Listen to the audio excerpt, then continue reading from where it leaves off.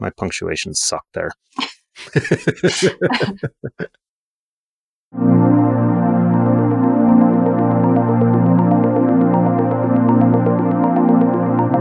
Brought to you by iland. This is the Cloud Bytes podcast, where we've brought together a panel of opinionated cloud customers, providers, and analysts to discuss topics related to how clouds are built, marketed, and consumed.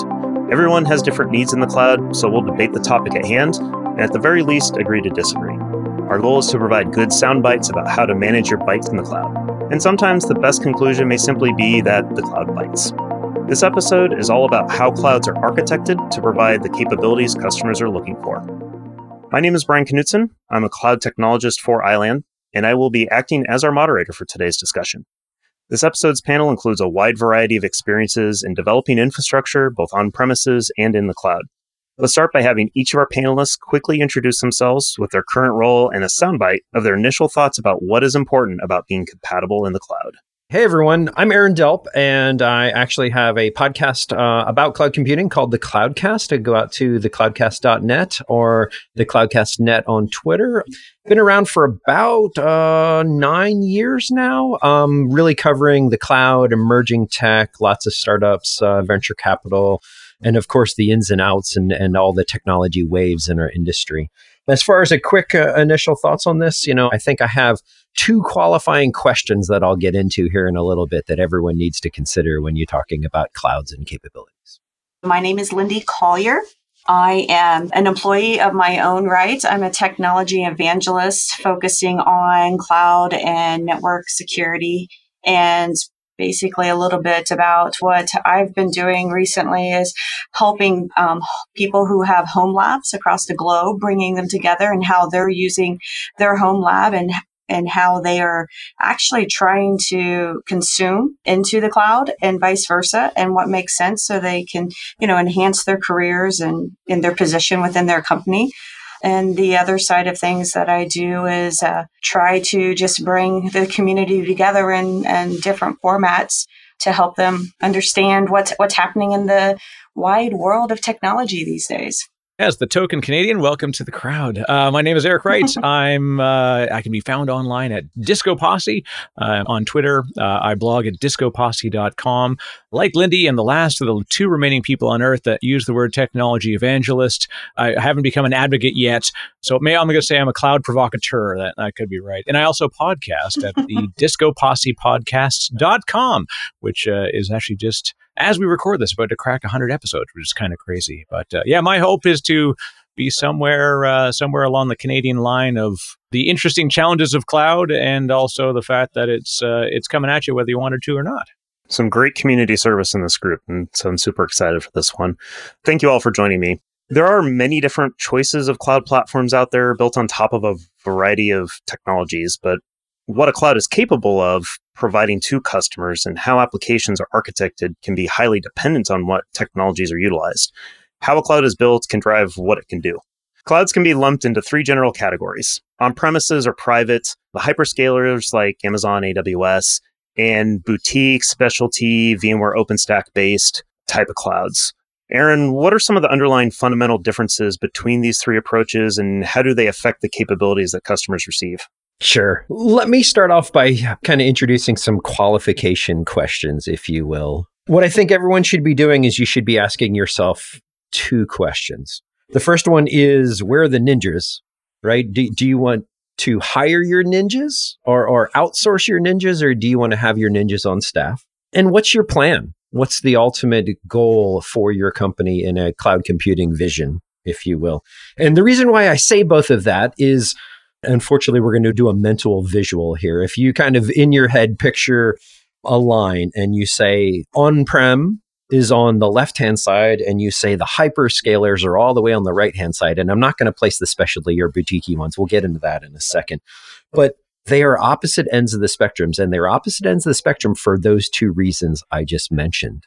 On the left-hand side, when you have on-prem, if you think of on-prem, private cloud kind of things, you're owning and operating that. You're in a CapEx kind of model, and you need the staff to own and operate that. So you need to hire your ninjas to operate your cloud.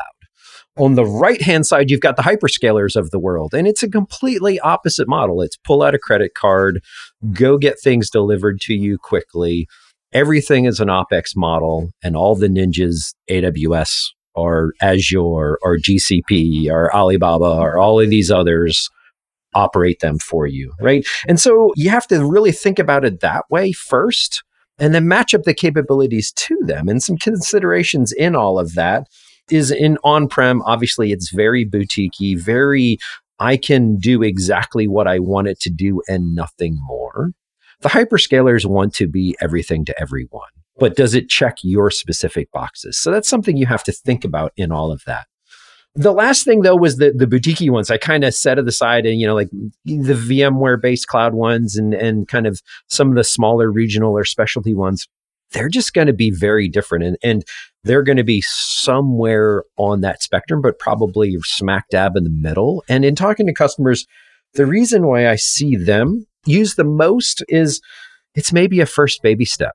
Right? It's that first baby step towards cloud, or maybe I've got other things like data sovereignty laws or internal politics or compliance. There's usually a variety of other issues and very specific reasons why you're going with something like that. And with that, I'll pause. I'm going to jump in because that's my job.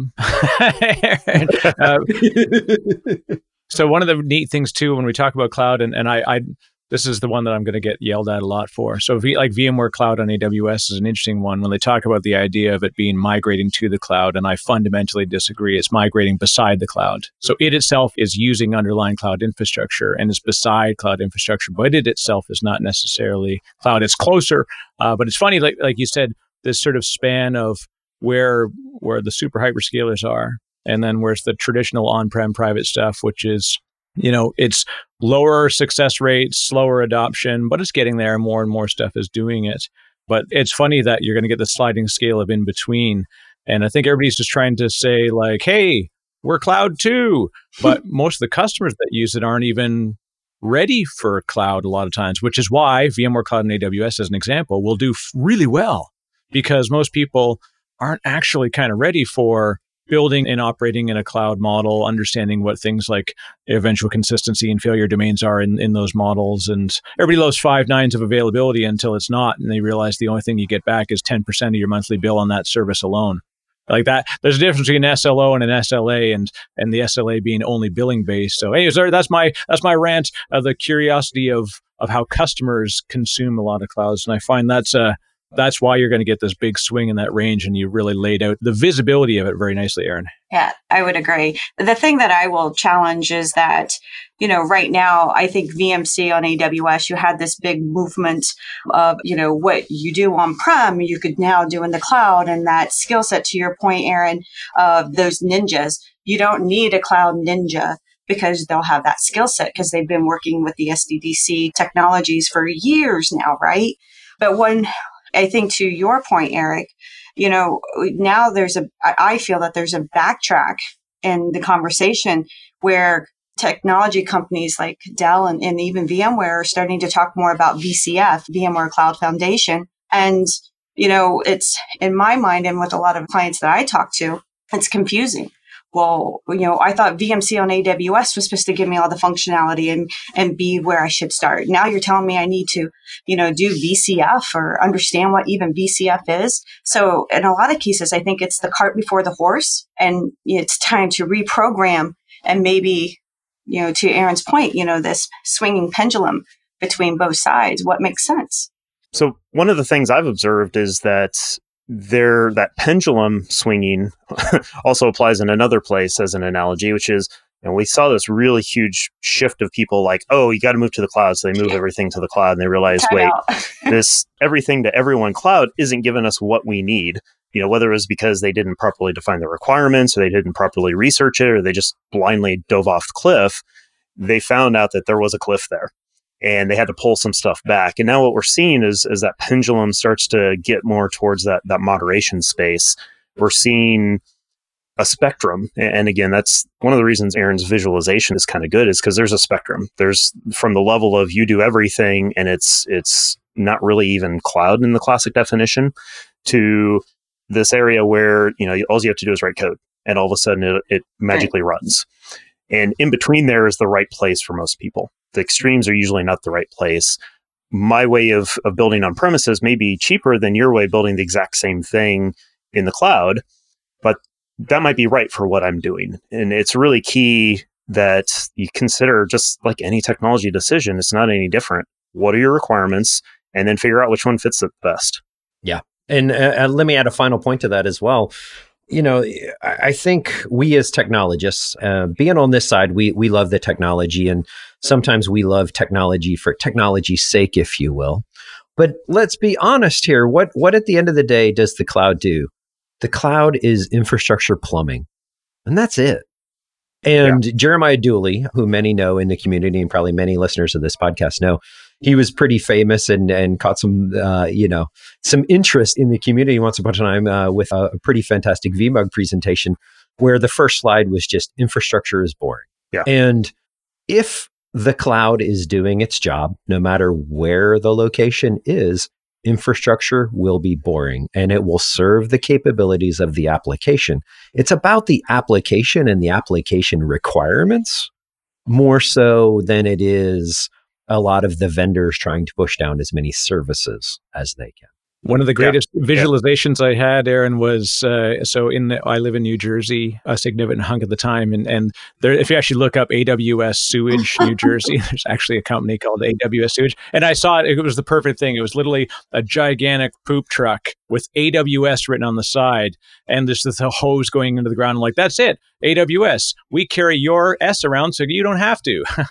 it was like this is it. It's the plumbing that you don't want to deal with, and they were happy to do that. I was like, that's it. I love it. I probably would get yelled at by using that visualization on Twitter, but hey, there you go. I podcasted it. Fantastic. Imagine it yourself is maybe even worse, as usual. That's right. But as we think about that spectrum and what customers get out of it and what they consider to be a highly capable, trusting infrastructure, Lindy, I'm interested from your perspective, working really closely with customers, is if a cloud technology or cloud platform is using common name brand equipment, think Intel, VMware, HPE, Cisco, Dell, the kind of stuff that we have always put into our own data centers, as part of that cloud solution, does it create some automatic trust with customers? Do they automatically look at that and say, okay, I'm going to put this one a little bit higher than an AWS or Azure who's using something that they're building themselves that may not be as reliable, trustworthy? Does that make a difference to customers at all? Oh, absolutely. I think that's one of the biggest questions when you go in and you talk to, or the feedback that I get from a lot of clients is, don't put me into something that my people aren't familiar with. We trust, this technology, and, we'll just talk about Microsoft. I trust Microsoft. We are so far into Microsoft. We're using the Office 365 and we have all the bells and whistles, and, we're even using Hyper-V, and, it just makes sense for us to stay into the Azure cloud. But does it really make sense at the end of the day? Are you just doing it because somebody at Microsoft told you that's what you needed to do? And it's changing that mindset and having that there might be a better way and there might be a better solution for that particular case and that particular application because it doesn't run well in Microsoft. But it's hard because you do have that adoption and you have that trust that clients, tend to grab onto, and they're just too scared to let go. That's a great point. And let me add maybe a clarification point to that, because I think it's a fantastic question. I think it matters at certain layers up. And what I mean by that is, to exactly your point, I think it matters hypervisor layer up. I don't think it matters at the bare metal layer, if you will. Like, I don't think it matters if it's an HPE server or a Cisco server or a Dell server. I don't think it matters as much, the networking, unless you're exposing, like, say, for instance, Cisco specific features to the customer, or the same thing with storage. I think for the vast majority of systems and clouds that are out there, that's the entire job. Is, a cloud is supposed to be some dynamic pool of resources that abstracts away the underlying hardware bits And I think that one of the key things there is you're abstracting away the hardware layer. So it doesn't matter whose logo is on the box, because at the end of the day, it's less about that hardware logo on the box and more about presenting the services up. And so as long as you've abstracted away enough to where you can submit those services up through the stack to where the user can use them, that's the end goal that matters. And that's the key differentiator for the capability of the cloud. And I would just add to that, do what's best for your company, not what some sales rep comes in and says, oh, this is the new shiny object and it's going to do all of these wonderful things. Because at the end of the day, it may not. And I think that, when we started this conversation, we talked about, Brian, you talked about companies who were all into the cloud. And then, all of a sudden it's like, oh, crap. We're not ready for this stuff yet. So pull it all back. And then it's this knee-jerk reaction that you're buying into solutions that aren't right for your company, and you don't have the ninjas to do it. And when it comes, we talk a lot about lock-in and getting stuck with certain vendors and whatnot. And quite frankly, every vendor that's worth anything is going to lock you in, because whether it's features and functionality or just the difficulty of getting your data out, once you make that decision, it's not easy to switch. No matter what technology, no matter how much you're making a decision based on lock-in, it's a classic case of, an ounce of prevention is worth a pound of cure. Agreed.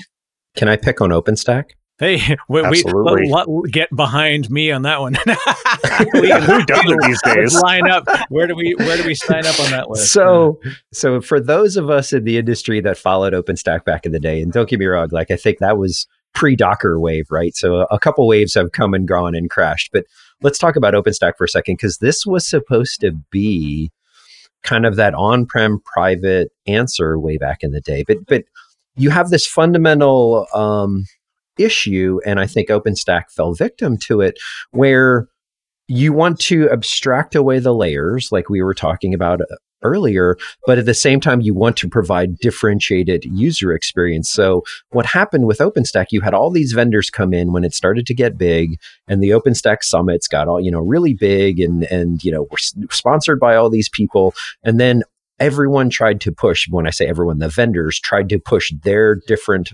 things into OpenStack so that it became an HPE specific in OpenStack, or you name your vendor specific feature in OpenStack. Well, guess what? It started to muddy everything. It started to make everything complex. And that's where it started to get this impression that it fell over its scale, because it just got too big and bulky. And it was this constant tension between OpenStack trying to provide a great experience for everyone and the vendors wanting to differentiate so that you use their OpenStack or you use their hardware for OpenStack. And I think that is a classic example in our industry of that tension between a dynamic, standardized, abstracted layer and a vendor-specific feature that causes you to buy their stuff. I think it leads nicely. I know, Brian, one of the things we wanted to talk about was this idea of traditional vendorized infrastructure versus white box. That's actually a perfect lead-in. Absolutely. I'll let you open up where you want this to go, and then I'm going to tag on Aaron's to take us right into it. So since, Aaron, you brought up the OpenStack, open source side of things, Eric, I'd love to hear your perspective as somebody that's watched that space very, very closely. Should the heavy reliance on white box equipment and customized open source software cobbled together to create a solution cause concerns to customers who are comfortable with their HPE branded stuff and their VMware branded stuff that come well packaged and well connected together from big name providers that have large support staffs to provide that level of performance and availability they're looking for? And should that be a concern for them? And are there any real differences on how they should view that underlying infrastructure and the capabilities it can provide them? Yeah, and I think Aaron set it up really beautifully. Literally, just like you handed me the pitch, said, "All right, let's take this one out at the park. Get ready, because this is it. You set it up." There's two fundamental audience approaches that we bumped into in OpenStack highlight. Look, I'm a longtime fan. I contributed both code, content, documentation, and a lot of time to OpenStack, and I still do. And I think it's actually succeeding very well in the telco market for specific reasons, which led it to why it is good in those large-scale, interesting environments. And in the geos, we can talk about that in a second. But you had this idea that OpenStack was built on the fundamentals of open or die. It was like the New Hampshire plate or whatever. It's like live free or die. Like, this is it. If it's not open source, it's not allowed in our ecosystem. And that's why there's this massive resistance to corporate contributions and rolling it into distributions. And so there's this real sort of internal battle in the community of like, well, I don't want VMware or Dell or HPE building OpenStack and they're using it for their own benefit. Man, it was this very sort of like, people sitting in a park, twirling their dreadlocks, talking about how the world should be free. Like, okay, Stallman lover, didn't work out that way. Like, there's nothing wrong with being a capitalist and open at the same time. And because they were so founded on the idea that everything had to be open, literally, they couldn't use Slack because it wasn't open. It had to be IRC. They couldn't use Atlassian because it wasn't open. It had to be so we had this real struggle that they were so hard-lined on that. And then the other side of the world is where the vendorized folks are going to come in, and God bless them, every one of them, right? And it's, to their mind, it's logo or loco. You're either using a product that has the vendor backing and a big organization behind it, or you're nuts. And that was the push of like, this is why buy our cloud and but it's for the customer experience, like Lindy talked about, the beautiful warm comfort blanket of like, oh, look at that. There's a logo on the front of my box. Ooh, like you just knew no matter what was inside it, you knew that you could call 1-800, whatever the company name is, and you could say, look, some systems down, what the H, I need to know what's going on. And so I think the white box is interesting. And I think it came from the developer and application down into infrastructure. And this is where the audience was interesting. My question is this, is that, you buy into this white box and it's custom built and produced and that person leaves the company. What happens to that business next? From the perspective of the Phoenix Project, Brent leaves the company. Yes. What happens? I mean, you're screwed. And I think that, that warm, fuzzy feeling or that nice baby Yoda blanket that I just got for Christmas, is wrapped around you and you feel safe and secure because you're right. You can make that call to 1-800 flavor of the week and they're going to help you out. You're not going to be stuck. Yeah. And I think it's genuine. You really like this is, and I don't think it's unfounded. I also believe that it's not wholly true and it's very situational, like the way that Aaron described the sort of ends to end of like the super hyperscalers and the folks that are like, selling metal, then they're selling stuff that sits on that metal. So you've got this really cool range of stuff in the middle. And you'll see that, Lindy, like you nailed it of like, look, depending on the size of the organization and your comfort level with bringing your ninjas inside, to take Aaron's term, like that's where you're going to succeed. So when we hear about companies that are like, hey, SAP, they ran their incredible OpenStack cloud. They're doing really cool stuff. Mm-hmm. And that was great, but they had dedicated engineers to operate the environment. And then Kubernetes is doing this next thing for us, right? So everybody's going to be like, we thought OpenStack was a world of oddness. Wait till Kubernetes comes along and reminds you why OpenStack didn't work, right? Because we're going to hit that with Kubernetes. Everybody loves using it. Hey, look, I have deployed it and it works. All right. Let me know how the upgrade cycle works, kid. I'll see you on the other side.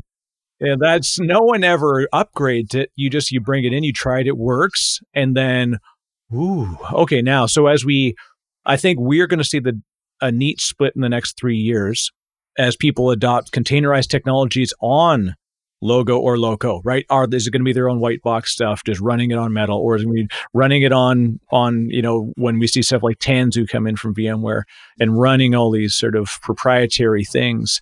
We're going to see this neat thing of just the same reason why we all shop Amazon as a consumer and also as a provider of infrastructure. We kind of know that I don't want to upgrade this stuff. And that becomes the way of time, cost, and risk.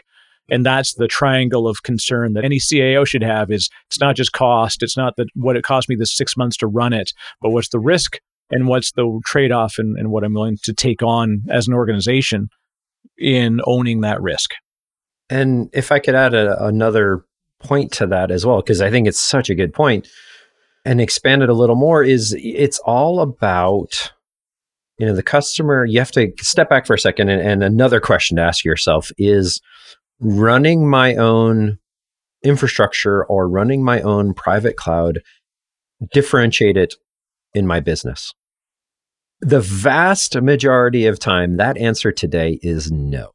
And that is why the hyperscalers took off like they did. And that is why, VMware on AWS, on Azure, on all of these others is taking off like it is, because everyone is coming to the realization that owning and operating that infrastructure, unless it is in a packaged format that is streamlined operations to the business, it doesn't matter anymore. And so, there is this trend in the industry that is going to be, I come from the converged infrastructure days, and we went from converged infrastructure to hyper-converged infrastructure. Everything will start to go towards that way in the industry. And then everything will go towards the, that baby step towards cloud, if you will, or will go straight to the hyperscalers. And that's all based on the application needs and that application lifecycle of when you're going to upgrade things, when you're going to replace things. You're going to replace things based off of the application needs and the needs of the business and the cost efficiencies of the operations of the business. And we're going to see the next wave, Aaron. It's disaggregated, hyper-converged. And They I are. kid you not, there are 4 vendors using that tagline.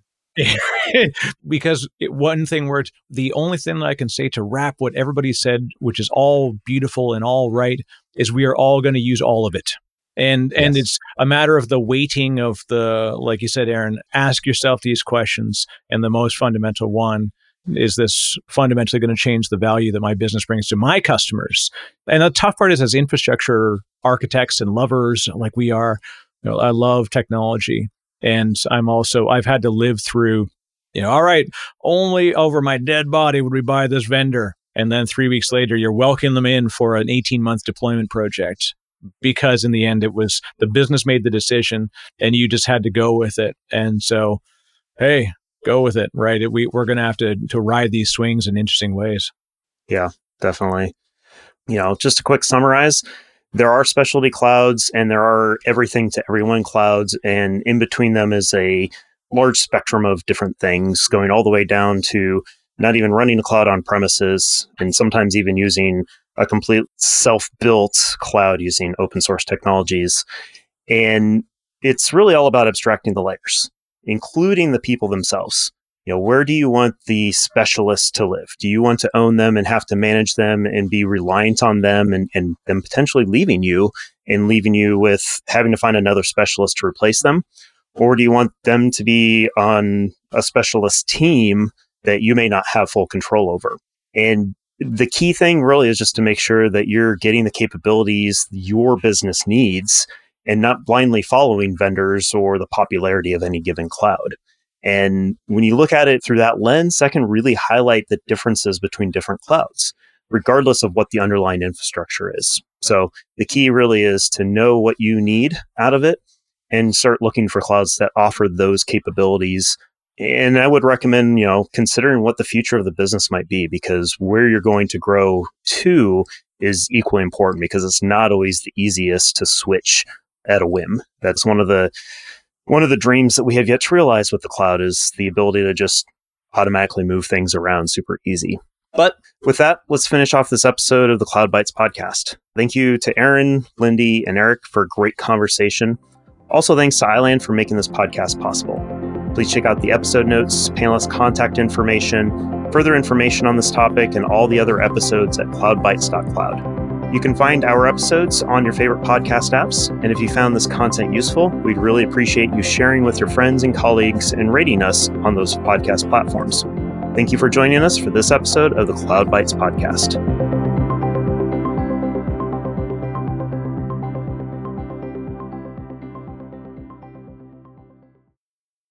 As I'm going into this new world working for an OEM. Now you got to be careful what you say on podcasts. I know.